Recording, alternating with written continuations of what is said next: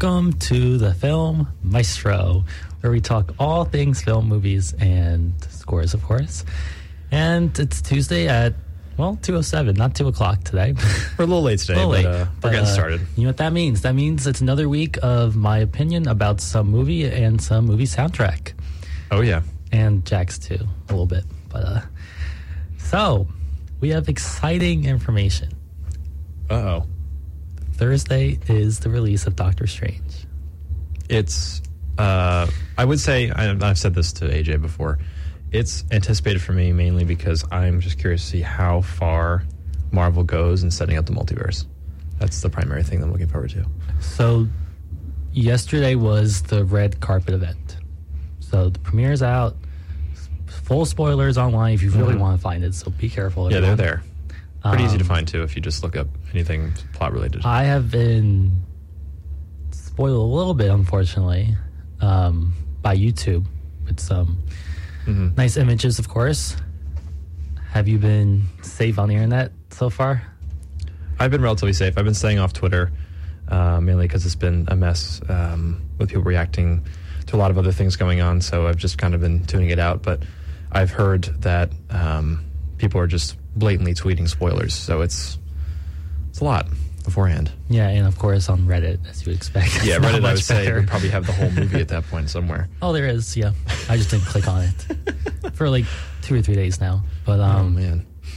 So it's directed by Sam Raimi. Yes, which is AJ's favorite. No other than Spider-Man. Yes. 2002 original director. Yeah, the director of the entire trilogy. He also did Oz the Great and Powerful.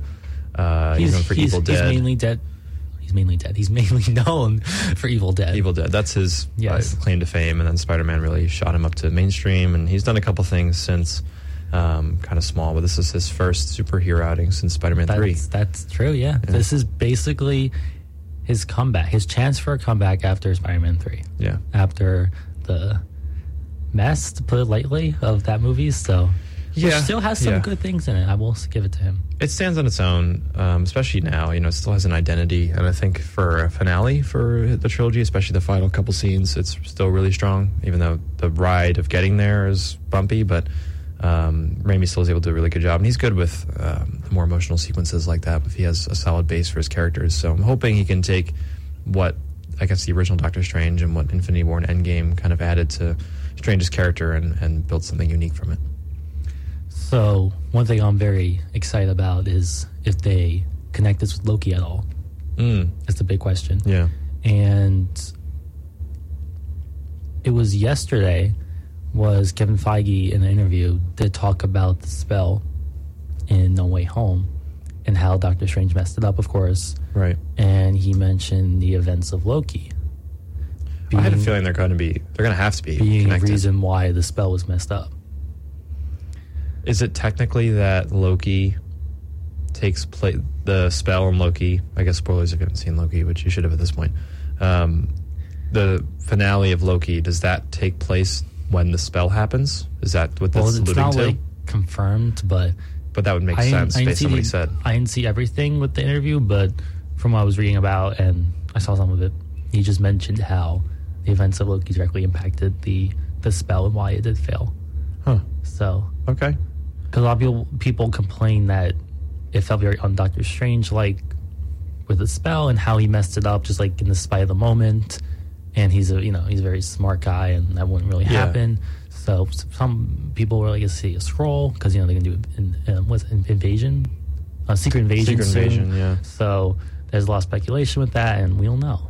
True, and that brings up a good point too about No Way Home. I don't know if it's more the writing or, like you said, a broader plan, but that setup for No Way Home was very, I guess, cheeky in how they went about it. It was very forced and very much like, we're going to have this exact situation happen perfectly so that Peter is put in a position where towards the end of the film he has to make a lot of choices about his future. I don't want to spoil it for anyone who hasn't seen it yet. I guess it's still relatively new.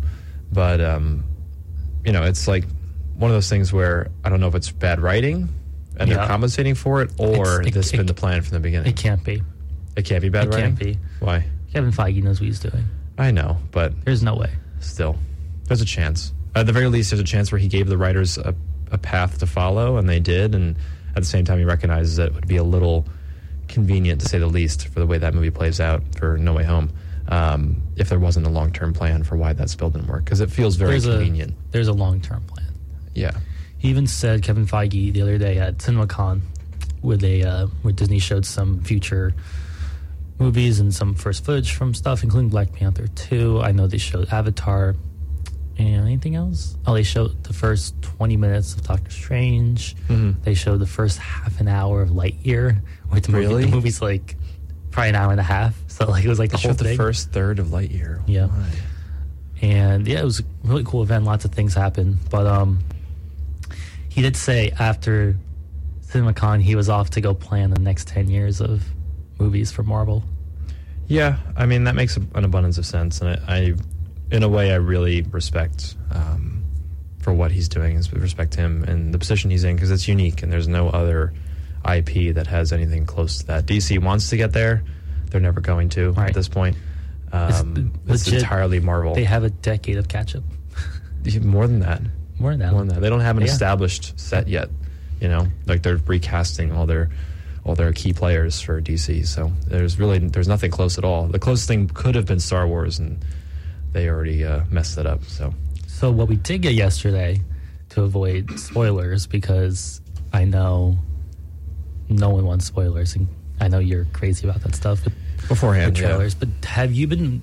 First thing first, have you been keeping up with TV spots, or no? Not at all. No, I watch the main trailers usually, and I don't watch the TV spots. Have you watched any? Like, what was the last one you saw? If any, TV spots. I know they have individual names, right? Yeah, I forget. It was one of them a couple days ago. What did you see? What anything interesting? Nothing that stood out. Maybe it was Dreams. Okay. Is that one? I don't know. I forget, to be honest with you. I haven't really paid attention. I don't really love the TV spots. I feel like it's kind of a lot to throw at you quickly. I don't know. So there were people at the red carpet event yesterday that were not quite confirmed, but alluded to very much in the trailers. So there's full confirmation that certain people are in this movie now, which is interesting. Do you know any of these people? Yeah, there's like 90% chance from watching and looking at the stuff in the background that they would be in it. But yeah, so there's some of that stuff, but I'm still certain that there's big spoilers and cameos that they obviously are not showing us yet. But we did get first thoughts from social media, which I like to look at because it's very general. There's no spoilers, and it's more about the director, maybe an actor that stood out, or just like the tone and what people thought, first thoughts. Right. And social media has said that it's very much a horror movie, which is good. So what people are saying, and this is New York Times, Screen Radar, Screen Rant, and some other people have basically said that this is Marvel fully accepting horror. Huh. They're saying this is purely a horror film with the Marvel, I would say, like, with the humor still being part of it is what people are saying. Right. It's still the like traditional the traditional Marvel you expect, yeah. But we are going to get a full horror movie, finally. And apparently they said that it pushes the PG-13 limits. Okay. That's, I guess, good to hear in a way. I don't know if that's exaggeration, though. I feel like, you know social media is. Yeah, I know. I feel like a lot of people said the same thing about Endgame, that it pushes the envelope, and I didn't really feel that. But they could be entirely correct. I mean, Sam Raimi has, Evil Dead is violent. He has that background. And, he's also known for being tongue-in-cheek when he wants to be. So I think he was, the perfect fit for this story. I'm really glad they went to him and not... I love Scott Derrickson. He did the first film, but he was more... And actually, interesting enough, Derrickson is actually a horror director, too. And I wonder if there was a long-term plan with him. But I'm kind of glad they went to Raimi, and Raimi's able to work with Danny Elfman, which I'm sure we'll talk about. But the fact that it's like true horror and that's what people are taking away from it is very interesting. And you know what the biggest complaint is? Which is no surprise. The biggest complaint? Yeah, you probably can guess it. I would... Is it the CGI? No. Okay, I wasn't sure. I know a lot of people have been complaining from the trailers. It doesn't look great, but I don't know. Which I disagree too. Yeah, there's like one scene They released the whole thing, and it's with the bus in New York City, and he cuts it in half, and there's this random squid monster. It looks a little much. But you know what that means? They showed it to us. It's in the first 15 minutes, most likely. Yeah, that seems like a probably setup the first scene. 5 or 10 minutes. Probably That seems like a setup scene. But what is the biggest disappointment? I'm hearing that the plot's a bit of a mess, and it's very like herky-jerky, which doesn't surprise me. With the 2 hour and 6 minute runtime, that's exactly what I thought.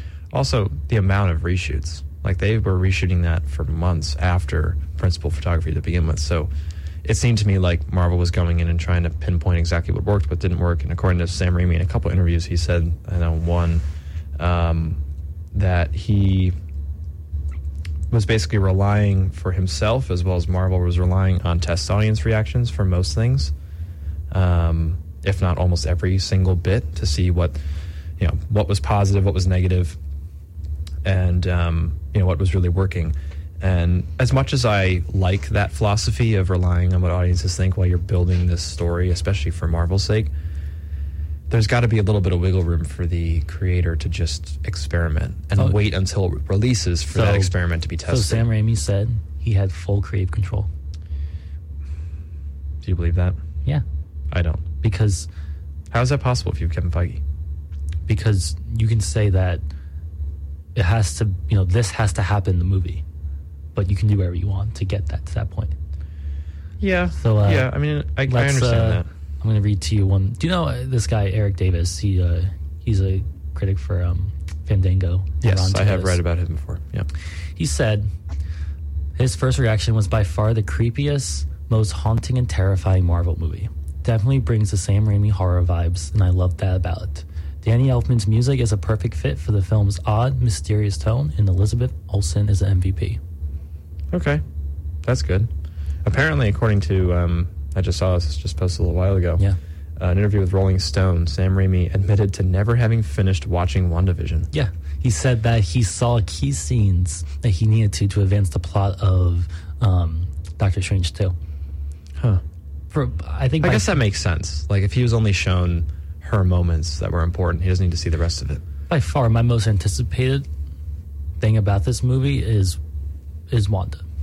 Yeah, I want to see where they go with it. I have an anticipation for what happens with her, but I don't want to share that yet for fear that it might be spoilery. I mean, and this isn't based on anything I've seen. This is just my gut reaction based on WandaVision's setup and this movie. In the first trailer, in the second trailer that they have released, I think makes it obvious. I don't think it's pretty obvious what's going to happen, I think. Yeah. So we just won't say it just for the sake of it, but I think we both know where they're going to go, and I think it's something we all want to see. Yeah, especially with the setup that she got in WandaVision. As much as that show didn't do everything superb, I think they did a great job of setting up her arc in this more nuanced middle ground way, where it could go very much so, all Scarlet Witch, where she's purely evil, or more of a balanced with her family, which is, of course, what the trailer does allude to, and what the end of WandaVision basically sets up. So it's unique for sure that they have this plot line to take an experiment with. I'm hoping that the news about Sam Raimi's creative control is true. I'd like to see this be his actual vision, but at the same time, I am nervous that Marvel did a little bit too much tinkering with what they had. No, I'm not concerned. Okay. From again, like the least reliable things you can read is what I'm reading right now, because it's like when you take you buy a movie at Best Buy and you look in the back, right, and you see the best movie ever. And some random person, right? Because that's how it works. It's like New York Times bestseller. It's like, that says on every book. Yeah, this is what their job. That you're obviously extremely hyped to go see this in the Hollywood premiere with everyone there, right? It's the experience, right? It's very rare for someone to come out and say the movie sucks after the premiere. It's very rare. It does happen, like especially with the Sony movies. I've seen it, but like it doesn't happen too often. Yeah, and you're completely right, too. They totally trash it, I mean? Like, most of the time, it's like, oh, this is so great, it's so fun. Mm-hmm. And, that's basically what everyone's saying, is that it's horror, it's, comic books, and it's Sam Raimi style. Mm-hmm. So I think we're going to get that, and that's exciting. Yeah, and I'm glad for the madness that's actually happening. That's pretty cool. And also, Danny Elfman's score releases tomorrow. Oh, if only it was today, we could break it down. And people, But I'm excited. apparently you can take I should have thought of this. You can take a VPN and just switch your location and listen to it right now on Spotify. But True. Yeah, that's true. We'll try not to break the law for the sake of the podcast, but that's true. Yeah. But yeah, I'm still excited though to hear it. And this is his first Marvel project besides Spider-Man. No? Age of Ultron. Oh, you're right.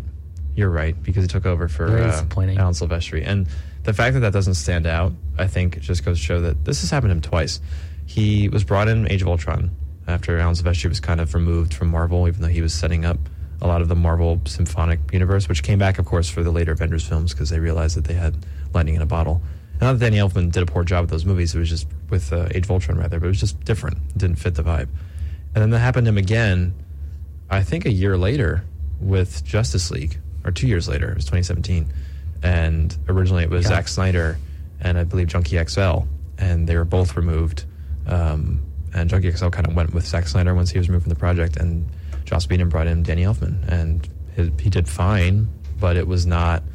I think he actually alluded to John Williams' score for Superman for a second, which is cool, but it just doesn't fit the Justice League that Zack Snyder was doing. Let's so it just just felt say entirely out that of place. the score was so memorable that when the Snyder cut came out, there was a new composer. Yeah, that's all we can say. Yeah, it was not great. So I'm hoping that this is his first time since Spider-Man where he will actually have a director who wanted him there from the beginning. Sam Raimi keeps on talking about, I'm so excited to work with Danny Elfman. Right, and works with him really well and has a great repertoire. And also just for him to be able to flex his muscles with a story as crazy as this, because as much as Spider-Man was awesome, it wasn't crazy. And Danny Elfman gave us some awesome stuff. So I really want to see him go nuts. I have read online too, though, that they don't use his music as we would like. That's my fear. It's very much a background thing from what I'm hearing. Yeah, I know. Like I sent you something like this past week. Danny Elfman talking about this like what do you call it? He called this like this musical madness section where like he goes all out. Yeah, and maybe it'll be in one of the scenes. Maybe it'll be a standout track, but I don't think it's going to be like one of his best scores. As much as I want this to be really good, I'm sure like the main theme, like there'll be a main theme. I was like, oh, that's cool, but I think the 90% of it's going to be like, okay, it's just there. Yeah, which stinks because just looking at how the older, even like some of the shows on Disney Plus right now for Marvel, they're mixing the music in very well compared to how they used to, and it's kind of been this whole arc that I would say started with more the serial, ham-fisted nature of the more earlier superhero films, which kind of was renaissance by Spider-Man. Even though Spider-Man did it very well, some of those, both its predecessors for X-Men as well as its successors really didn't until the MCU came around with Iron Man. But once the MCU started, they never had a strict musical identity. They just bounced from film to film, composer to composer. Yep. And I talked about this before, and I know you like Henry Jackman's score for the Captain America films, this Winter Soldier and Civil War. But there's a scene in Winter Soldier, and you know about this, I believe it's Winter Soldier. And he's walking through... This is my favorite movie, so be careful. I know. And he's walking through the museum, and he sees a little boy, and he says hi to him. That's in Winter Soldier. That's in Winter Soldier. The other week you said it was in Civil War. Right, so I got it flip-flopped. Yeah. And I love the music that was written for that little scene. It's small, it's short, it's nothing crazy. It was Alan Silvestri's theme. It was Alan Silvestri's theme, but Henry Jackman altered it a little bit too. Mm-hmm. But what stinks about it is the way they cut the film is they had this pointless voiceover, as if it was like the voice in the museum talking about Captain America and Steve Rogers. But it was like, it's pointless, and it's overshadowing the music. And there's a great video, I believe it's, I think Every Frame of Painting. It's a defunct YouTube channel now, they don't post anymore, but they had a whole piece about Marvel's failure with consistent music, and the Russo brothers saw that video, and that was what convinced them to bring Alan Silvestri back for Infinity War. And it was because in that video they highlighted that scene and said, there's good music here, they're just not cutting it in well. And sure enough, they finally learned their lesson. So I'm hoping that they're able to take that experience, because Infinity War and Endgame had awesome music that you could actually hear. And I would say the Disney Plus shows pretty much across the board have had music that stands out to me in one way or another, especially Loki. So Loki has been their best TV show. I think it's kind of hard to argue that. It's for sure, and I've It's definitely gone up back there and with- forth in my head, but it is. The I know best. you didn't like WandaVision, but you have to applaud the different style that they took and Mhm. its unique style. That again broke the curse of a Marvel show or a movie. Mhm. Right, it's something unique. Yeah, and I loved the way WandaVision set up its first 2 episodes. I just hated the way it spoiled Personally, everything. when from I the third. watched WandaVision, the first thing that I said was, I wish, like the formula of they're in a TV show, but they don't know that, right? Mhm. So I wish that they kept it longer. Yeah, they got rid of it too quickly. I think they were afraid that the weirdness of it wouldn't keep And people once it hooked. switched, it was like, it felt very basic then, right? If it lost the edge that it had, because that first episode was unique. There was no explanation for what was happening. There was tiny hints that something was wrong, and it was think cool. It was so cool. I think the first one was it like Leave It to Beaver style? I forget what TV show they went after. I think it was Leave It to Beaver. I could be wrong. They were going based Yeah. on the decade. But they were at like a dinner with like a couple, and then the husband just like falls over and starts choking, Mm-hmm. and he's like gonna die basically, Yeah, and then like Wanda just like lets it happen, it was very unique. and like snaps out of it. Right, she's like in a trance for a second, and then it's fine, and everything's fine, and it ends, and they're like looking off into space. It was Remember the really cool. beekeeper in the second? I think it was the second Yeah, episode. he comes out of the ground. I'm just like, what is happening? That was awesome. And then the third episode's like, oh yeah, he just walked underground to see if he could go through the invisible wall. A And I was great like, reveal all right. of zooming out, we see that they're watching it. You're like, wow, I can't Yeah. believe this is happening, and then it was just very. They explained the entire thing later on. Yeah, it was annoying. I But told my friends that I wish that the last episode ended with them zooming out and you saw the whole thing was fake. That's how I wanted it to end. yeah, And you're just like, what? And then there's a season 2. yeah, it I'm would have okay been with that. more satisfying to have all the mystery, I guess, taken from it as possible, which they didn't really do, unfortunately. But the idea was there. It was a great starting point for Disney Plus and their content with Marvel. And I'm excited. I'm still excited for Moon Knight now. That's coming out tomorrow. That's the finale. Yeah. Apparently, this is some interesting You thing. can talk And about I don't, this because this is your show. I don't watch it. So. and I have not seen episode 5 yet, so I'm a week behind. But what's interesting is there were tweets, and I don't ever read into tweets half the time. I feel like it's just people messing up when they say the wrong word. There's Moon Knight's Twitter and there's Marvel's Twitter. Marvel released a tweet saying that it's the season finale. Moon Knight, the account, released a tweet saying it's the series finale. I think it's just a typo and one account messed up. But it's the debate about which one. Is it the end of the series or the end of the season? I'm pretty sure that they both have changed. What did they both change to? Do you know? Season finale. Okay. I'm pretty sure about that. I could be wrong, but fact check me. But I think now it's pretty much confirmed that there's going to be a second season. Mm-hmm. We'll probably get it maybe an end credit in the episode tomorrow. Like, Moon Knight will return. That'd be cool. What's the chance Moon Knight shows up on Thursday or Friday in Doctor Strange? I haven't thought about that. There's a chance, I guess, but I'm curious what the universe is that he's in. Is it the same, or is it something different? I wonder if they're going to do that differently. Like, for example, Yeah. I would be fine with accepting that Egyptian gods don't make any noise in the entire MCU until now, but I think it would make a little bit more sense if he's in this, not alternate timeline that's so alternate, but that he's in a different world. Yeah. And that maybe, like you're saying, it comes together on Friday and Multiverse of Madness is possible. Very curious about the credit scenes too for Doctor Strange. So yeah, it's interesting, and I am curious because Moon Knight doesn't fit with Doctor Strange that I'm familiar with and that we're familiar with. It just feels very different in a good way. I'm just curious how they're going to mesh everything together. It'll be interesting. the last interesting thing is we're getting an Avatar 2 trailer exclusively before all showings of Doctor Strange this weekend. And it sounds like they're going to publicly release it, I think, the week afterwards. Okay. So it's going to be cool. Yeah, I'm excited for I it. just want to see what it looks like the visuals. Yeah, and I like the original film No, you don't.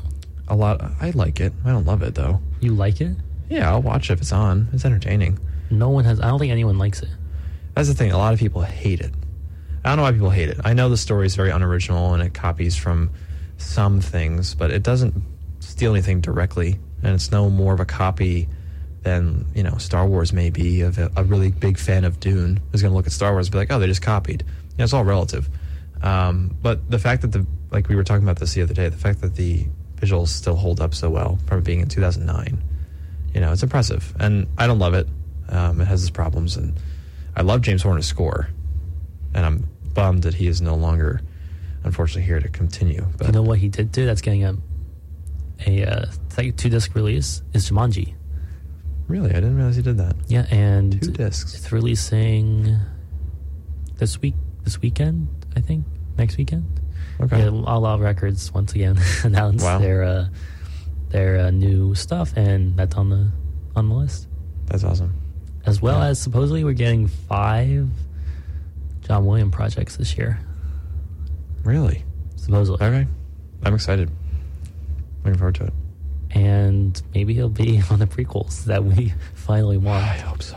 I do a thing though. I think Disney will block it. It's gonna be sad though, because I think it's 20 years of Cinderella Liberty and some other things. So if we're gonna get those, which I mean, I don't even know if those exist. So it's gonna be kind of cool to get some of it would be wild other to music think that though. they could find it after all this time.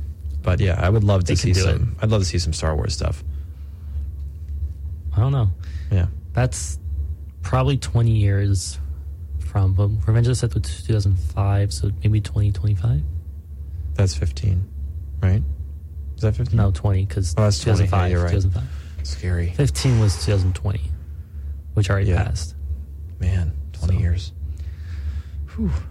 Okay, so it's time to go on to our topic of choice today. Yes, but I think we play one track to begin before we move on to that. Okay. I think you know what it is. I don't. Why do you tell me? Yes, you do. We talked about, well, all right, I'll set it up, then you'll get it. So we talked about Star Wars recently. And just a couple days ago on John Williams' his discography, we saw the release of a single, and it's Han Solo and Leia's love theme, right? Yeah, it's called Han Solo and the Princess. Right. It's directly from the Tanglewood concert from last year. It's on the Violin Concerto album that's coming out June 3rd. Okay. So a little bit. So they're slowly releasing singles. And they now put out Han Solo and the Princess from a few days ago. And it's interesting because this is not on any of the albums Across the Stars that they did. So, it's entirely separate to just this, which is going to make this album highly anticipated for me, because I'm just curious how much more they have on it. We already know what's on it. I know, but still, they have this on there apparently, and they didn't talk about this before, so we'll see what else is on there. We already know what's on it. I know we know what's on it. There could be surprises though, right? No. No? No, you can pre-order it everywhere with the full track list. Oh, can you really? Well, it's a concerto. I think it's 4 parts. Right. And then it's this, and then something from Raiders. Okay. Still though, there's a chance. You know him with encores. He could sneak something on there. I don't know. Okay. It's possible. Yes, maybe. It's possible. Maybe. Let me dream. Just for you, maybe. Let me dream. Actually, Adventures on Earth was just added, so. Oh my gosh. I'm gonna cry. Let's all right. Let's listen to this.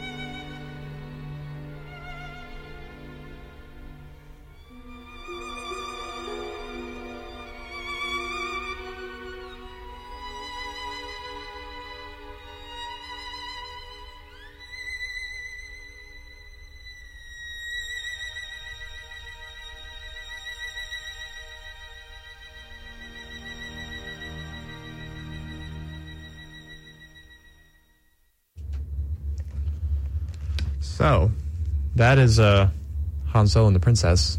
And I remember we were talking about this during the little break that we had while I was playing.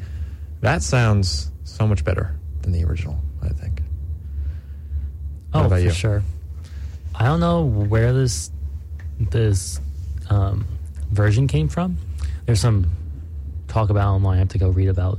But I think he's been working on this new arrangement, but it's very, very good is an understatement. Yeah, and he did such a good job just through our orchestra. Obviously, it's Anne-Sophie Mutter, right?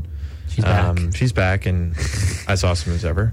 But just the orchestra work behind is very, very different than what Star Wars was in a good way. It's not super familiar. It's not just repeating what the original orchestration was. It's very different, but really, I think, more powerful than the original piece. Yeah, I hope we get more of those, because we always get just like new arrangements of his older stuff. But yeah, that's something I really want to see him do more of. Mm-hmm. But I think we're going to bring back stump tracks this week. Yeah, I'm excited. We're looking forward to this for a couple weeks. We haven't really had time during our shows. We've had a pretty packed schedule, but I think I'll start. Yeah, I think you start first. He's always going to get me too. All right, leave the mics on as usual. Yep. And we'll go from there.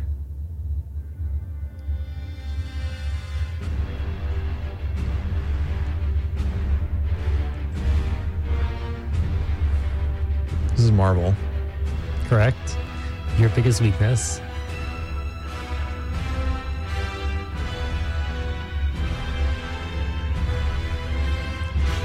Because it's so easy, you need to give a lot of description. What's seen, what's happening, what movie. So far, I don't have any ideas. I have Civil War or Infinity War in my head. Okay. I mean... Is it one of those two? It can only be so many because of what you're hearing right now.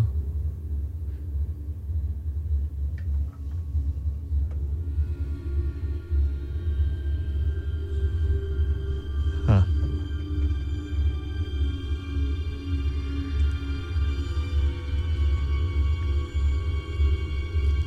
This is difficult. This part's tricky. Ooh. That was intense. I almost spoiled it. So easy.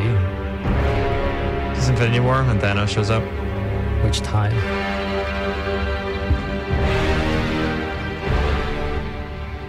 Is this during the part when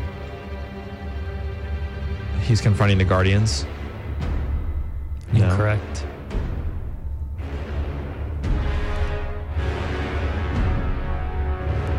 There's still more, like a good 2 or 3 minutes left, so you have time.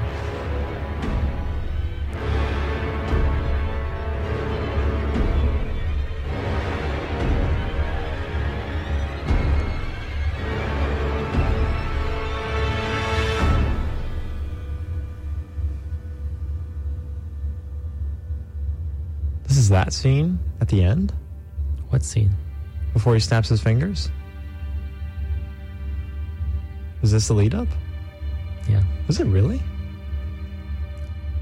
What's happening right now? Oh, is this when he's in the yeah. I want to say the sunken place, but it's not the sunken place. It's when he sees his daughter and she asks him what did it cost. He says everything. No, that's completely wrong. Then what is it? Tell me. I don't know. Yes, sure. So this is probably the biggest climax of the movie. This is where Scarlet Witch is talking with Vision, and Thanos is destroying the Avengers, and she has to kill Vision and take the stone, the Mind Stone, out of him, so Thanos doesn't get it. Right. And they're talking to each other, and this is their last moment together before he dies.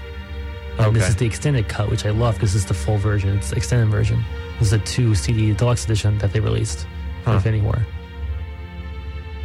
Because she has 2 hands, one's destroying one side using her powers to destroy the Mind Stone, and the other one is trying to stop Thanos, and it's working. That's how powerful she is. It's an amazing scene. Yeah. Because we see, she's a very emotional character. She always has been. She has so much going on in her life, and the fact that she's able to with one hand stop Thanos with 5 of the Infinity Stones, and he's like blocking it, isn't crazy. Yeah, it shows how powerful she is, and that Marvel knows to use what she has in small bits. But I love this. I have goosebumps right now. This is amazing. This is my favorite scene, and the fact we're going to see more of her character on Friday. It gets me so excited because, you know, they have said, the Russo brothers have said that she would have killed Thanos easily in Right. Endgame too. Yeah. If they didn't do they called the strike on the battlefield. Right. Right. Thanos says, you know, shoot down, even though it's gonna kill all of us. Yeah. Right. If he didn't do that, he was gone. This I love. This is when it's about to break, and then he goes back in time. He grabs it. He's like, you have no time at all.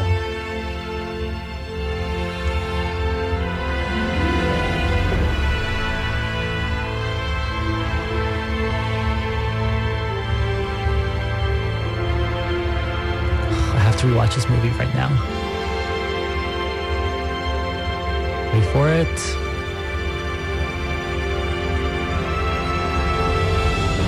It just broke. I want to relive that scene in a theater badly.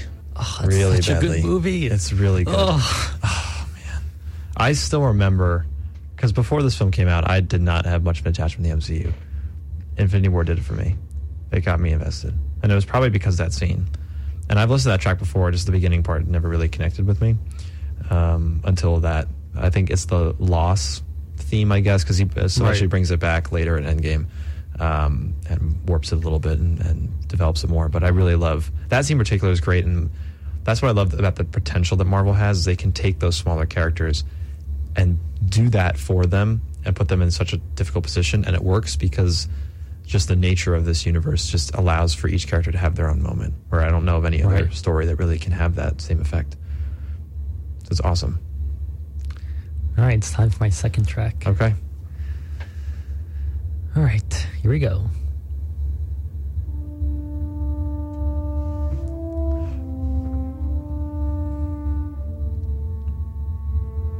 I'm pretty sure I did this track before.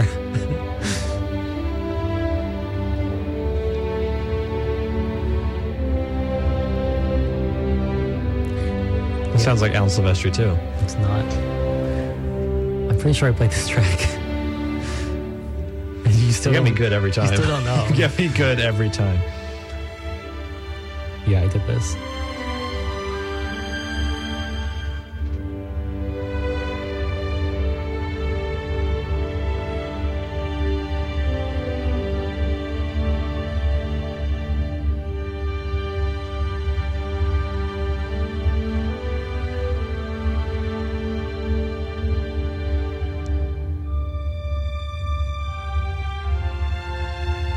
I've heard this part before.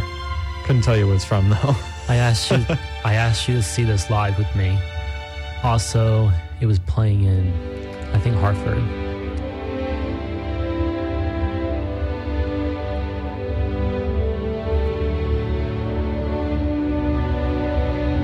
trying to remember how much we talked about of seeing things live because it went all over the place for a while. Disappointing. All right, what is it? I'm not going to get it. Another Year Ends. From? Patrick Doyle. Oh, is this Order of the Phoenix? No. No. Goblet of Fire. Goblet of Fire. That's it. Another Year Ends. Huh. Very much sounds like Alan Silvestri, though. It has that style with the strings a little bit, but right there, that was your biggest clue. Yeah, it's like that's the Harry Potter theme a little bit in this one.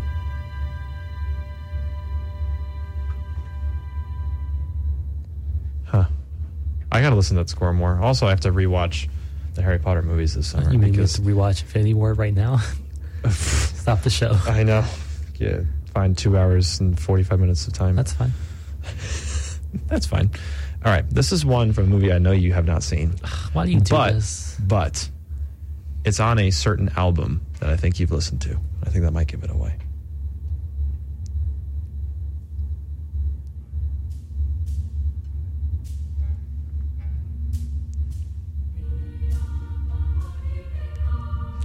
What? Just keep listening.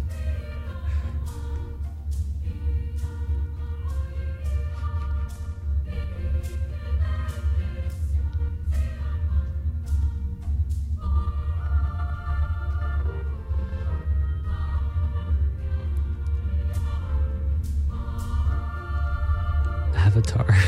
No, but It's not a bad guess. not a terrible guess, I guess. But you can guess the composer. Not his usual style at all. Oh. But I feel like let's give it a few minutes and or a little bit. First thought's probably Danny Elfman. I could see like Nightmare Before Christmas vibes a little bit, or a choir. I wonder if you'll be surprised by who it is.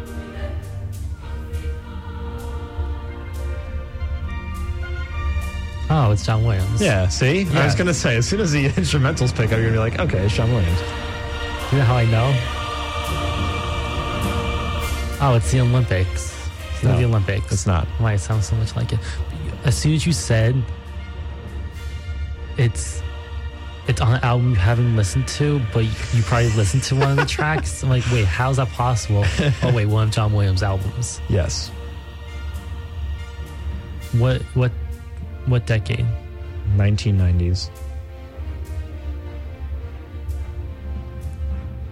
That's why I like it.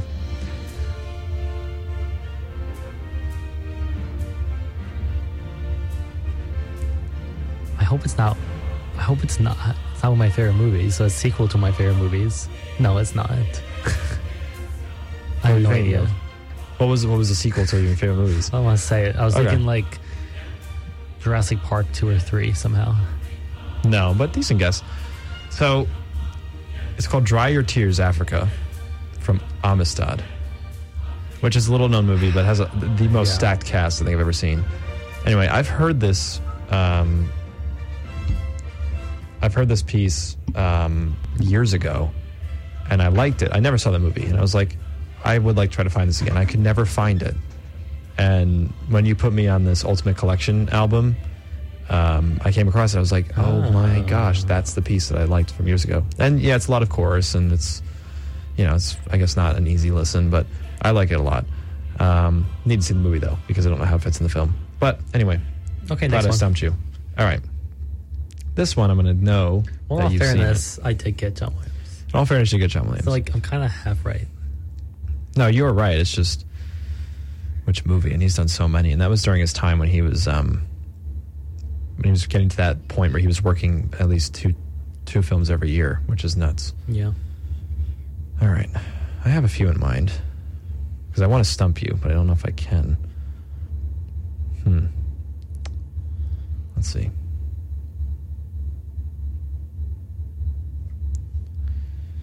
I did that one already. Can't do that again. So I did. All right.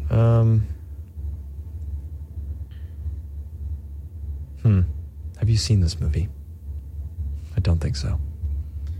Would I know the composer? Mm-hmm. Then you can do it. Okay.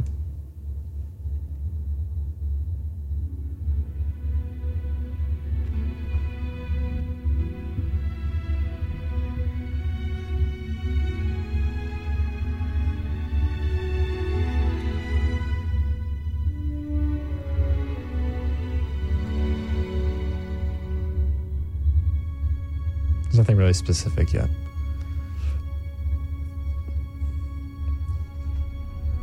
It wouldn't surprise me if it was the same composer.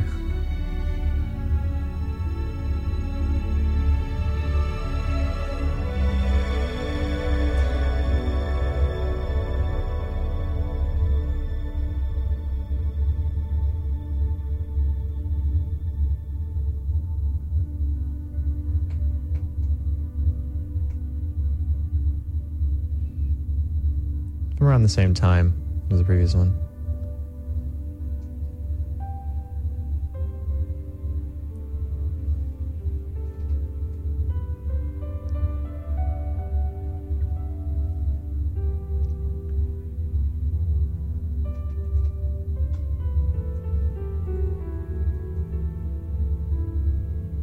Any guesses?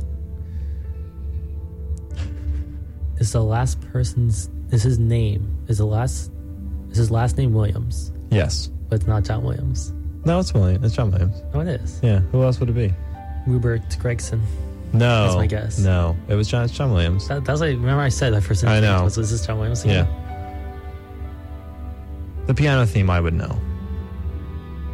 I haven't seen this full movie. I've seen parts of it. It's another lesser known film. Not lesser known, but not. Who's the director, do you know? Steven Spielberg again. It's around that same time as Amistad, roughly. Give or take a few years.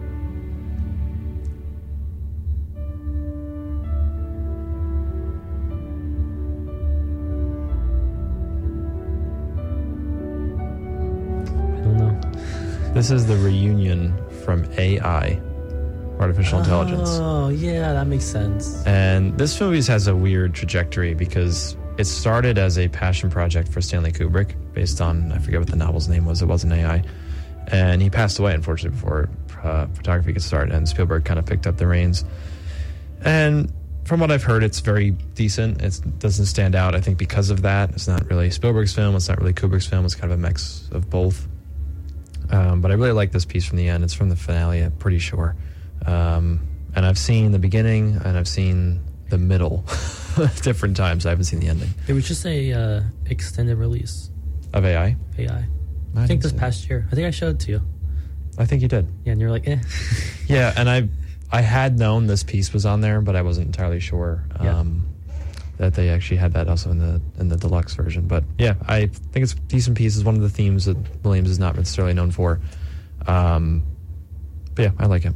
It's kind of just sits there on my major playlist for film scores. It doesn't really get played much, but I like it. Yeah. Well, I think it's time to finish up Lord of the Rings finally. Yeah. After last week's Gandalf the White, we now have to finish up a little debate. Two Towers as well as Return of the King, and probably have a debate about something. So. Oh, I'm sure. So we have to start at Two Towers. My least favorite of the three, but that doesn't even really mean anything when they're still all great films. And I know that you have different opinions. I don't know. So, when you watch a film many, many times, like this one, and maybe your favorite movies, it's always like the side plots or something, a decision a character makes that kind of decides, like, is this one of my favorite movies? Right? That's at least how I look at it. Yeah. And I don't think the Frodo and Sam and Gollum side plot works. You don't think it works? I don't think it works on rewatches that well. It's always felt to me like the obstacle that I just have to get through to get to the stuff I like. That's this movie for me. But you see it, but not completely. This is how filmmaking works, of course. Yeah. Is that when you watch it, what are they on, of course? What are they on? Yeah. Like, what do you mean, what are they doing? They're hiking to Mordor. Right. Yeah. And when you hike, it takes a lot of time, right? Yeah. And that's what it feels like when you watch it. Yeah, it feels like you're on the hike with them the whole time. And that's good. Yeah, no, right? That's the problem. Is like it's almost too good for its own good. I hate it and love it at the same time. It's too good for its own good. Right? And that's like, you can't cut it because everything that happens is so important. Like the little character scenes and development of all three of them. Mm-hmm. But like, it's just not the most entertaining. And is it because it's not good, or is it because of what comes after? I think it's because of how it's set up fantastically in Fellowship, and then in Return of the King, it's just blown out of the water by scene after scene of resolution that's satisfying. But you have to have this movie to exist to make it satisfying for the ending. But this movie didn't exist in the way that I know Miramax and Harvey Weinstein originally wanted. They just wanted two. And this story, Two Towers, would have been combined with Return of the King, or split up between Fellowship and Return of the King a little more evenly to make it two movies. And Peter Jackson said, no, you need this second film to make that jump so that the third is satisfying. That's why. It's because of this film. And this film has some fantastic moments. As we know, the entire Battle of Helm's Deep. Battle of Helm's Deep was the longest battle ever on screen. Is it actually? I believe so. Wow. I mean, I believe it. And I also really love Rohan in this film. This is what is what saves the movie for me, is that whole setup. If that didn't exist and it was just them hiking, this movie wouldn't work. And Rohan will answer. It's bum bum bum bum bum bum. That theme in and of itself is very cool. So this movie is Gollum's movie, in my opinion. Right. That's one of my favorite scenes of him. Mm-hmm. It's when he's talking to himself Right. and they're sleeping. Yeah. And apparently that scene was directed by Peter Jackson's wife. Really? Yeah, she took 2 apparently sleeping bags, dressed them up as Frodo and Sam, put them in the corner of the room, and they don't move, and just had her, a camera crew, and Andy Serkis, and they shot this sequence. And it's one of my favorites because it's so what Gollum is. It's his internal conflict just portrayed with some really cool reflections and just some cool use of shots, composition. And it sets up a lot of his motives for the rest of the story. And without it, it would kind of be a little too all over the place for him. But this scene makes it work. The first time I watched the trilogy, after finishing Two Towers, I thought Gollum was going to turn. I thought he was going to redeem himself. Really? Which I guess my dad hates when I say this too. But he does kind of redeem himself in a way. He unintentionally redeems himself, basically. Is how I like to put it. Yeah, basically, I can see that. It doesn't, he saves Middle Earth. Whether you want to say it or not, he does. Because if he doesn't do what he does, true, Frodo takes the ring and he says, "It's mine now," and the cycle continues. Yep, something had to happen. Yeah, Frodo was Gollum was necessary, which makes him all the more satisfying to see. Maybe necessary evil. I don't know. Necessary evil for ultimate good, I guess. But it's like the big debate is, did Gollum save the day? His influence. Well, to be fair, without him, Frodo and Sam don't make it to Mordor either. So he's intentional for the whole story, but I think for the Deus Ex Machina moment at the end, which there's 2. There's one, which we'll talk about later, Return of the King, obviously the sequence you're talking about, and then when the Eagles, I guess, the Eagles show up to save them. The Eagles! Yeah, and it's a little, last-minute saving, but it works for me because they've already done so much. The story can have a little bit of that uplifting finale to it. But yeah, I think without Gollum, the story doesn't work, and this film sets up his place as an integral part of the story, but also sets up his character in a really dynamic way. And do you know what the end credits song is? And it's a song, not a piece. No, not a fan. It's Gollum's song. Really? Yeah, it's not on the extended. It's only on the original release. I think it's on the extended. Long ways to go yet, quote unquote, Gollum's song. Oh, then yeah. That's the complete recordings anyway. Mm-hmm. Emiliana Torrini is one of the singers that Howard Shore worked with. I want to play that, like the first 2 minutes of it. Sure. Want to do that right now? Let's start with that, yeah. Yeah, start with that.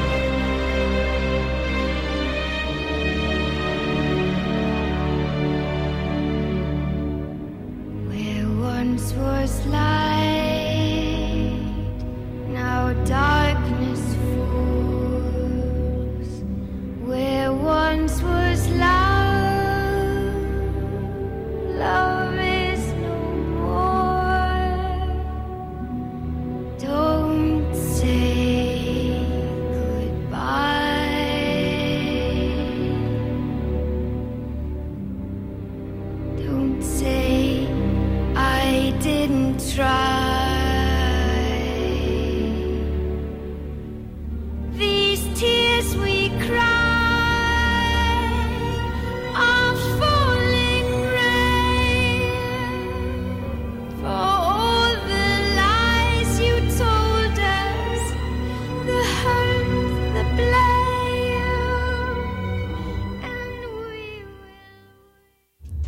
That's a little taste of Gollum's song.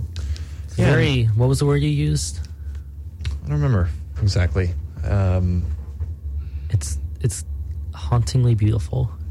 Yeah, and it summarizes the second chapter really well because everyone ends in a place where they're really far apart from each other, in a way, in this. And though they come together at the end, especially Gandalf the White and Rohan with the endings in these are so much better than like the Hobbit endings. Yeah, because they're all definitive. Like they're memorable in their own way. Fellowship's memorable in how it ends, and even Two Towers, being the middle film, is very memorable in how it ends. And obviously Return of the King.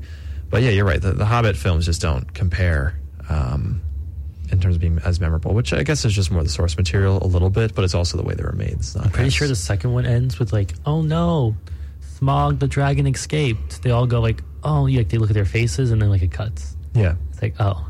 It's very anticlimactic in a way, even though it's trying to be very punchy. Very Hollywood, current Hollywood. It's the best way to put it. It doesn't have that grand feel. It feels very small for some reason. Not good. Yeah. But I'm a fan of that. And I like, as much as I think the Two Towers score for me doesn't stand out as well as the first two, it has a lot of fun little moments. You mean the first and the third? What did I say? You said the second one doesn't stand out as much as the first two. Yes, I meant the first and third. Okay, yeah. It kind of matches my enjoyment level with the movie, but like you said, it's entirely necessary. My biggest question for you, I want to see what you think about this. Okay. Every time I watch The Battle of Helm's Deep, they cut to the trees. They do cut to the trees. We have talked about this before. We didn't get to the trees yet. I don't know why. Yeah, and that's the one plot point that makes this movie a bit of a chore. Is what's their names?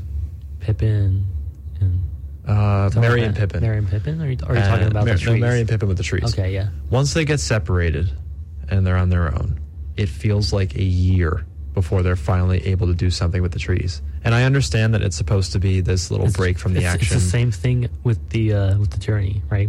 It's necessary. They talk slowly as a joke. It's supposed to be slow, but again, it's bad. It's a bad cut. I don't like it. I like it because it gives you that time to breathe, because the battle's so long. But I think, and this is kind of where I know it takes away tension. It takes away tension. But we've had this debate about whether or not the extended edition is necessary for all three. I think that the first one is necessary, not on first watch. For Two Towers, I don't think it's necessary at all. It makes it longer, right? It makes it even longer. For Return of the King, I think regardless if it's your first watch or your 50th, you have to watch the extended. It cuts out valuable points. It's almost 4 hours. I think. I'm pretty sure it is 4 hours and change. But yeah, nonetheless, I think it's a movie that has those moments in there to set up later developments, even though the trees aren't really that important after the beginning of Return of the King. But I don't know. It's fine. There's so many and it's fine as such a high caliber that it's still amazing. It's just a tiny step down from the other two. There's so many current themes you can take from these movies and relate it to any topic today. Oh yeah, easily. Right now, I'm just thinking about the trees, any environmental issue with is that they're cutting down the trees, and then you have people fighting that, saying stop cutting down the trees, don't make weapons, and all these things. There's a million things. Yeah, it's crazy. But, and that's just one example. There's themes about predatory behavior. There's themes about just abuse of power, and that's more standard, I guess, for all these fantasy movies. But they have that timeless nature to them that today they're not aged. They don't feel older. They don't feel like they don't fit into today. They still have that timeless quality, which is awesome. Right. Yeah. Who's your favorite character from any of them? I guess. Who's my favorite character? I'm trying to think if I have a definitive favorite. I would say I don't know. I don't know if I have a definitive favorite. What about you? Gollum, of course. Okay. Yeah. I like Gollum, but he wouldn't be a favorite of mine. I'd say it maybe would be Sam. I think Sam's journey's awesome, to be honest with you. Especially in the third film. The third one, when I'm going to say his name wrong. Aragorn gets his sword. Mm-hmm. Where I was talking to you about things I'm going to have in my house one day. Yeah. It's on the list. I tried to get it on eBay. My mom said no. Yeah. But she says something It's about pricey, not right? having a real store in the house, but Yeah, I can see that being a it problem. has like the cover too. Mm-hmm. I'm gonna like wear it around Yeah. the house. Like, Yeah, because that's what swords no, sound like like. in my bedroom, I guess. Like, if someone tries to break in, That's a good do weapon. you understand how like big that sword is? Like that thing's gonna like go through. So like You're gonna 3 people. It'll If you're probably gonna take it through out, it's 3 gonna go people. through the ceiling, Yeah, just so that you can hoist it up. it's like But replica size. But yeah, So I have that. I have my an samurai awesome prop. armor, okay. and then You'll be ready for battle then, easily. yeah, that's true. Yeah. I don't know what else. Oh, I talked about probably I'll have my replica Ahsoka lightsaber. So Yeah. I'll get one day from Disney, hopefully. Yeah, hopefully one day. Even though I think I forget the name of the website that makes them, but apparently the Disney ones aren't that good, Oh, from what I've yeah. seen. Anyway. It's more than creating your own whole Yeah. thing. But yeah. Yeah. But yeah, Aragorn is my favorite character. Okay. Oh, I could definitely see that. He's up there for me. I really love He's Sam, so though. likable, though. I know. Every character is likable, to be honest. There's no one that like you hate. Yeah, I mean, every main character, yeah. I would say it's the side. Do you know the girl that tries to keeps on trying to like hit on Aragorn? It's the daughter of the King of Rohan, right? I don't know her name though. I forget her name. It's going to bother me. There's too many people, but and she's like, in the extended cut, she makes him soup and he spits it out when she's not looking. Eowyn, I think. Eowyn. Pretty Okay, Sure. Yeah. you know what I'm talking Eowyn. about though. Oh, yeah. He I know what you're talking spits about. out the Yeah, and soup. he's like, this is not good. But yeah. she keeps on like, you know, trying to slide herself in, be like, oh yeah, I totally like you, but then he's just like, yeah, it was someone else. Yeah, there's our win for me. And she's like, oh yeah, she's gonna go, she's going on this trip, she's never coming back, basically. Mm-hmm. And he's like, yeah, no, we're gonna be together. Yeah, it's just so funny. Theoden's the king's name. Yeah. And it's Eowyn's his daughter. And I love her character's arc in 3. Return of the King. Eowyn's. Okay. I'm hoping I'm saying that right. But I yeah, can't say anyone's names because he dies. he dies, and so Yeah. does she. No, she doesn't. No, She doesn't die. she does not die. But he does. It's in the battle with when she says, I am no man." I'm no man. And it's with the elephants. That's an awesome sequence too. Yes, great. Great for Legolas too. I'd say he's up there for me, but still not my favorite. I don't know. And I always talk about this as a very cool feminist moment. It doesn't feel like it was just brought upon us. It felt very natural, and they built her up, and all throughout, especially in 2, if she wants to fight, and they keep on telling her no, you have to stay with the women and children. And she can hold her own, and she's fighting with Merry and Pippin. Yeah, And they hold one their of own them, too. and they're like on the horse with her too, Yeah. in front. Yeah. It's very cool. It's a great sequence. It really is. Yeah. Again, it doesn't feel forced. It's very natural. Yeah, it's very natural. It's earned. Right. It's earned. And the movies gave it that Satisfying. time. As Yeah. much as you can put past, like, how is she doing this with the, is it Knight Rider? Man, there's so many. Yeah. I think yeah, it's one of the Knight Riders because Yeah. it's one of the Nazgul Yep.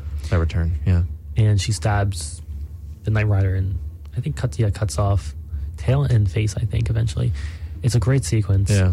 And as Legion say, like, how is she doing that? Like, it's totally earned, like you're saying, and it Right. doesn't feel like it's tacky at all. Feels Yeah, no, great. it's not tacky at all. It's a great moment, and the music punches really well with it. That's in the 3rd one. That's the Return of the King. Yes. Yeah. That whole fight sequence is. I mean, it's a long one, but it's so earned. It's so satisfying. My biggest complaint with 3 is what my dad always says, and I do agree, is the ghost army. Yeah, it's a little. I mean, it's very convenient, but I can forgive it because their impact isn't enormous in the sense that they won the battle for the main characters. They kind of do, but it's the main characters that send it over that little extra edge because there's still that one more challenge for Frodo. I think if you had too much of the heroes A, die or B, get injured during that fight, it doesn't make Frodo and Sam's final push to destroy the ring. It doesn't make that the focus, which that's the focus of the story. So I'm fine with this army kind of coming out of nowhere, even though they set it up fairly well. It does kind of just show up, and it's like, oh, we're here to help because we want to. It It's felt like, why? like a bad Marvel credit scene of, like, they mentioned in the 2nd one of, like, I think they talked about something in the shadows or something. They like talked that. about it when they were on. I might be in the beginning of the 3rd one. I forget when it is. It's but also, it's- there's definitely talks about in the extended for sure. in the extended for the 2nd one, it's a whole sequence when they end up walking through or they don't do that till the third movie, but they talk about it. They say down this cavern is where they are, or whatever, for the dead army, and they don't really bring it up again, but they allude to it as if it's being important. So I can forgive it for that. But yeah, I can see how it's a little frustrating. So what would you like to play from Two Towers? From Two Towers, I have a few. Are you looking at the extended too? I am looking at the extended. Cool. I would like to play... What track number? Track 8. Okay. No, sorry. The Wolves of Isengard. Do not know. Because there's different discs for me. So it goes disc 1's up to 16. It's 24. Yeah, 24. Okay. Yeah. Let's hear it.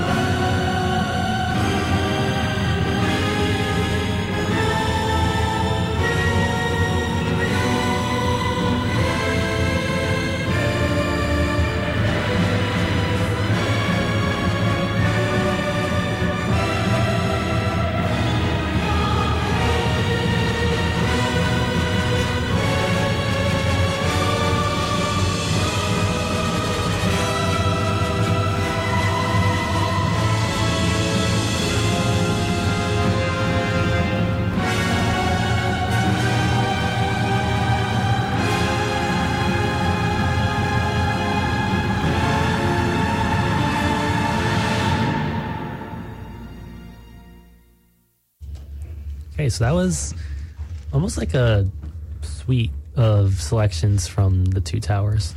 Yeah, it was a little encore. We had Wolves of Isengard to start. You're obsessed with encore because you're still obsessed John with encore. Williams. Yes, I am. What was the second piece in that You said that very pretty shameful, I think. Yeah, I don't know. It was the something with the ants. It was the March of the Ants. Yeah, right. The last March of the Ants. Yeah, it's March of the Ants. What was the middle piece? Do you remember? That was the second one. That was the second one? What was the last one? The last one was... Oh, that was... Theoden rides forth. I can't say his name right. No, you're right. It's very hard to say, but yes. Some 3 standout tracks, I think. I love Wolves of Isengard just because of how it builds during a more routine fight sequence with the wolves, which the one bit of CGI that stands out a little too much, but it's a good sequence because it kind of sets up Aragorn's quote-unquote death, even though it's not. And then the other two, I really love the March of the Ents. That is a very pivotal moment towards the end. I'm sure you can talk about that a little more. Yeah, but going back to your first piece, that seems really good because they don't use his death. They don't exaggerate too long. Mm-hmm. Like, you think he's dead for just the right amount of time, and then they put him back in the story. So it's like, okay. Right, so a little bit of extra if they extended that too long, it would have been very boring, too. Yeah. The second one is when the trees decide they're going to stand up and they're going to march towards Isengard. Isengard, thank you. And it's this really great moment of just pretty much just standing up against the bad guys, the best way to put it in simple terms. But they're just throwing like the most random things like trees and rocks and just different things at them, and they're killing all the orcs and all the structure and buildings, and they release the water floodgates, all the water from like a dam, I guess the best way to put it, and just that's one thing that's a little unique is they built Isengard in a valley. I don't know why. Doesn't really make much sense. I'm sure the books go into why, but I love that sequence though. It like we were talking about, it earns the fact that the setup is so slow. Yep. It takes advantage of the fact that it's set up well, and makes you realize that okay, like the long time it took to get to this point, for the sake of the trees and Merry and Pippin for that storyline, it works. And then at the end. It cuts to Merry and Pippin finding food and eating lots of food and being happy that they got their third and fourth breakfast. Yes. What about second breakfast? I don't think he knows about those. Okay, and then the last one was Theoden's ride with Theoden. Yep, so that's Battle of Helm's Deep. Right. When they go out and Gandalf joins them, Gandalf the White. Mm-hmm. And it's this big turning point in the war, and it ends up them winning. Somehow. Yeah, the battle that was discussed throughout the entire film as being unwinnable, they managed to do it. And yet the fact that this battle happens and it doesn't take away from Return of the King is insane. Yeah, when I think of Two Towers, I think of Battle of Helm's Deep. Yeah, that's the standout for sure. The third one, I really love the ending, and it's a very rare moment in films where the ending is almost an hour long. The ending is pushing 40 minutes plus, and the only other time a movie has done that is, do you know? It's recent. Huh. Big conclusion. Endgame? Yeah. How long was Endgame's finale after? So, the first time I watched it in theaters, I was just like, I got on digital to watch it at home. I was like, I want to watch from when Tony Stark dies to the ending. It's like 15 minutes, it's fine. It's like 40 plus minutes. I'm like, there's no way. I forget that there's that much. There's that much because they conclude everything. Yeah. And it's the same thing. This is the only other movie in life where you feel that closure, that they do it so well. Yeah. Of closing the entire world. I know a lot of people complain about how many endings this movie has, because it has a few. No, it needs every single one. But it needs every single one of them. Yep, I know a lot of people complaints. who write about, especially like no complaints. A lot of online, reviews for Return of the King and just discussions on how important Lord of the Rings is. They say the extended edition goes too long, but I don't think it does at all. Please tell me exactly how many Oscars this won. Oh, I couldn't even tell you. Was it 10? I think it is. Let's fact check.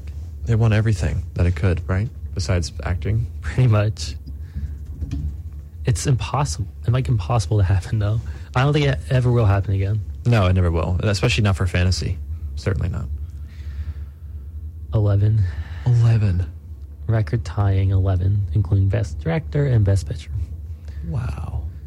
Let's see. Best Picture, Best Original Song, Best Director, Best Visual Effects, Best Original Score, Best Adapted Screenplay, Best Production Design, Best Costume Design, Best Sound Mixing, Best Film Editing, Best Makeup and Hairstyling, and Best Sound Mixing. Wow. Can you imagine sitting at the Oscars and like this? It's just one movie winning, and they keep on going up and down. I'm sure they made a joke like, "Oh, just stay up, guys." It's just like, at this point, like you could just go up there towards the end, 'cause especially the last few they won consistently. Like that's. I'm surprised. I think they were nominated. I forget who was nominated for acting. I'm assuming someone was. I'm just surprised no one won. I don't know what came out this. I think it was 2005, right? This was 2003. Oh, three. Okay. So in 2004 Oscars, most likely. I don't know exactly what came out that year, but looking at the categories, it does not surprise me whatsoever that one. Oh yeah, for sure. Any of those categories, because everything's just perfect. Yeah, I was just hoping we get at least an acting nom for some of them in there. I think certainly Sean Astin for Samwise Gamgee. And he has a huge career now. You know, with he's been in Stranger Things. He's been in a lot of stuff too, which is kind of cool. Yeah, I mean, he rose to fame with Goonies.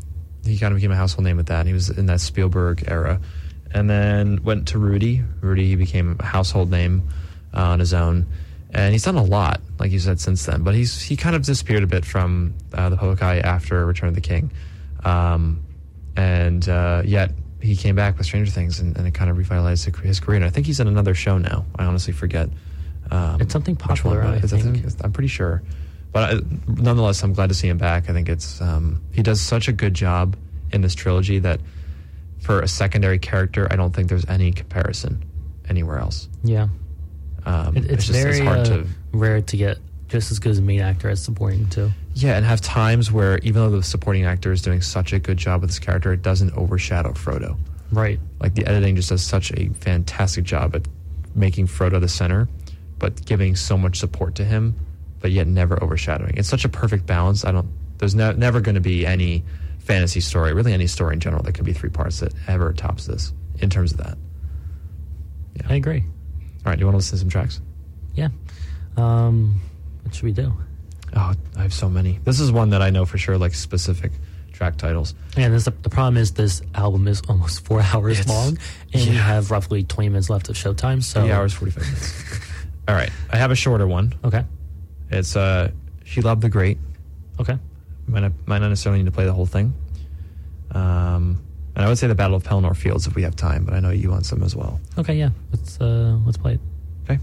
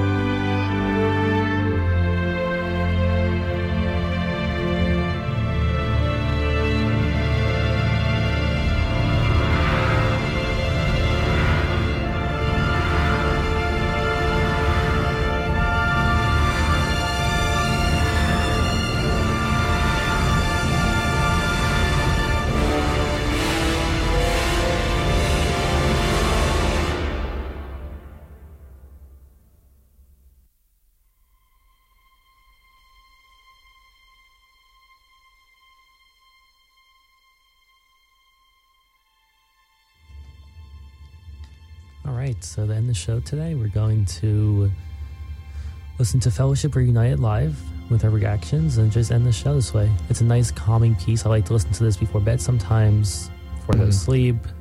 It's a nice mindset to have, very calming. So very exciting part of the movie, and there's no better reward than this scene. Yeah, and like we talked about, it really brings everything that happened to such a good close, and you don't really need a lot more after this, because it takes all of its time that it can to give every character that's important their own ending. So this is 12 minutes long. The track after this is A Journey to the Great Heavens, and that's 7 minutes. Like, think about these endings. Yeah. And they're all so important. Right. And even though I know some of them were cut for the extended or for the theatrical version, right? Which is crazy to me, because as much as I can understand why the studio would want something a little bit shorter, but to get that resolution, you need all of these moments to happen. It's just necessary. And I love how this track just is that breath that's long enough, given how long these movies are, to let you finally calm down before the finale rolls. It's so well done. There's not a better outcome for the characters in this scene than what happens here, and that's why it's so satisfying. It's also bad because you get high expectations in real life.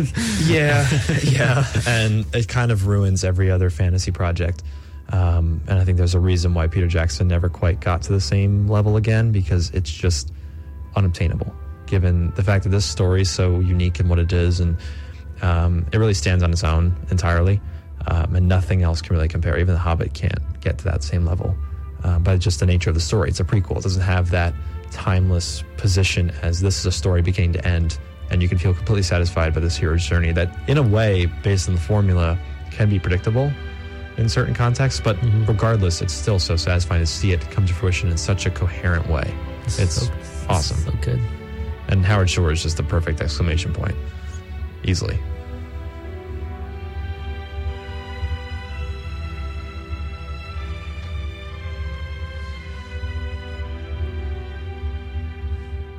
Like, you can say there's no way Arwen decides to come back, or, not go into her heaven, in quotations, as the elven people believe in, right. But if it's so satisfying, there's no other word to use. And the visuals too, especially it's not during this piece. I will watch once a week, if not once a month. Like, really? This is something I watch all the time. I look up this exact scene. We see a shot, we see him, he gets the crown. Yeah. He's king now. Yeah. It's such a good finale. I like a little bit more. It's not during this track. It's during the Journey to the Great Havens. And it's Frodo's goodbye. It hits so hard. It's so good. It hits so hard. From the start, it was him and Sam, and it was Merry and Pippin, and it was just those four with Gandalf, and they're all back in this tiny location that's new, right at the edge of the world, pretty much, before you get to the Grey Havens. And it's just the visuals with that simple theme that we got in A Far Green Country. That was one of the first times it's ever hinted at. And it's when Gandalf really talks about it, and he discusses this perfect place that you can go. And, of course, Sam and Merry and Pippin are like, do you have to leave? And Frodo's like, yeah, I've gone this far. I don't need to do anything else. I've seen some people complain, being like, this ending makes no sense for Frodo. I was like, no. No, it makes perfect sense. You obviously then watch the other two movies. And that's what was so hard about these movies to get right, is you have to get that subtle point that Frodo is tired.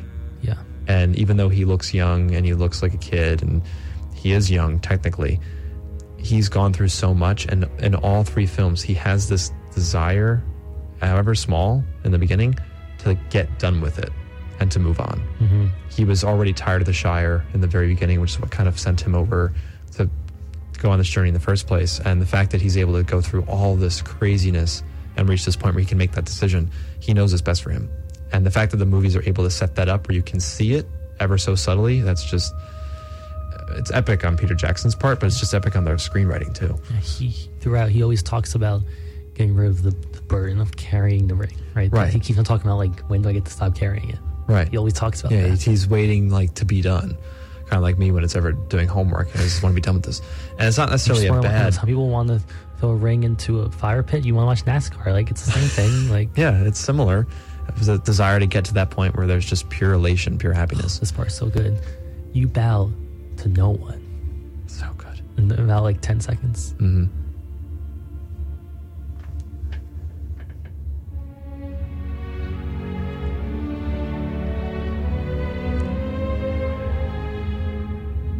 What does he say exactly? My friends, you bowed to no one. Yeah.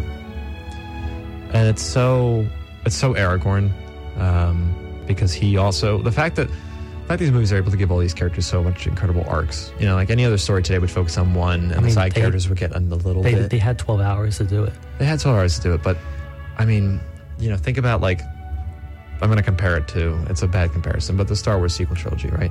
9 movies. The potential was there, or 9 films, but even just the sequels, you know, it's 3. It's not quite 12 hours, but it's probably half that. But still, it's the potential for that fantasy epic scale that you could have had again to match this. It's just they couldn't do it because the characters were not so layered like they are in Lord of the Rings. You know, to have Aragorn go through this whole journey and it not feel tacked on, that's, you know, that's never going to happen again. Here we go.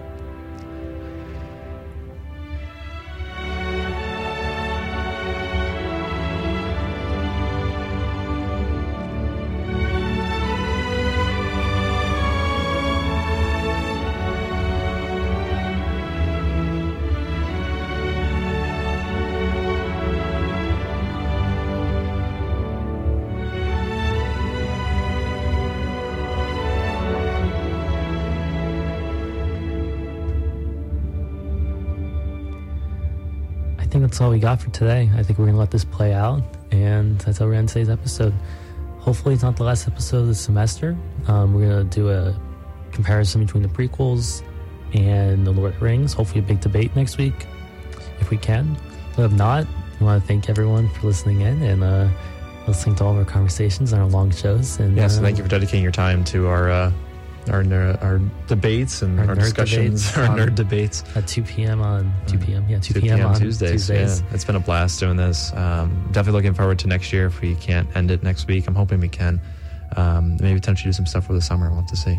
Yeah, so stay tuned, and hopefully we'll have a social media page soon, and we'll keep everyone updated. But if not, it's been a great year, and thank you to everyone. Yeah, until next time.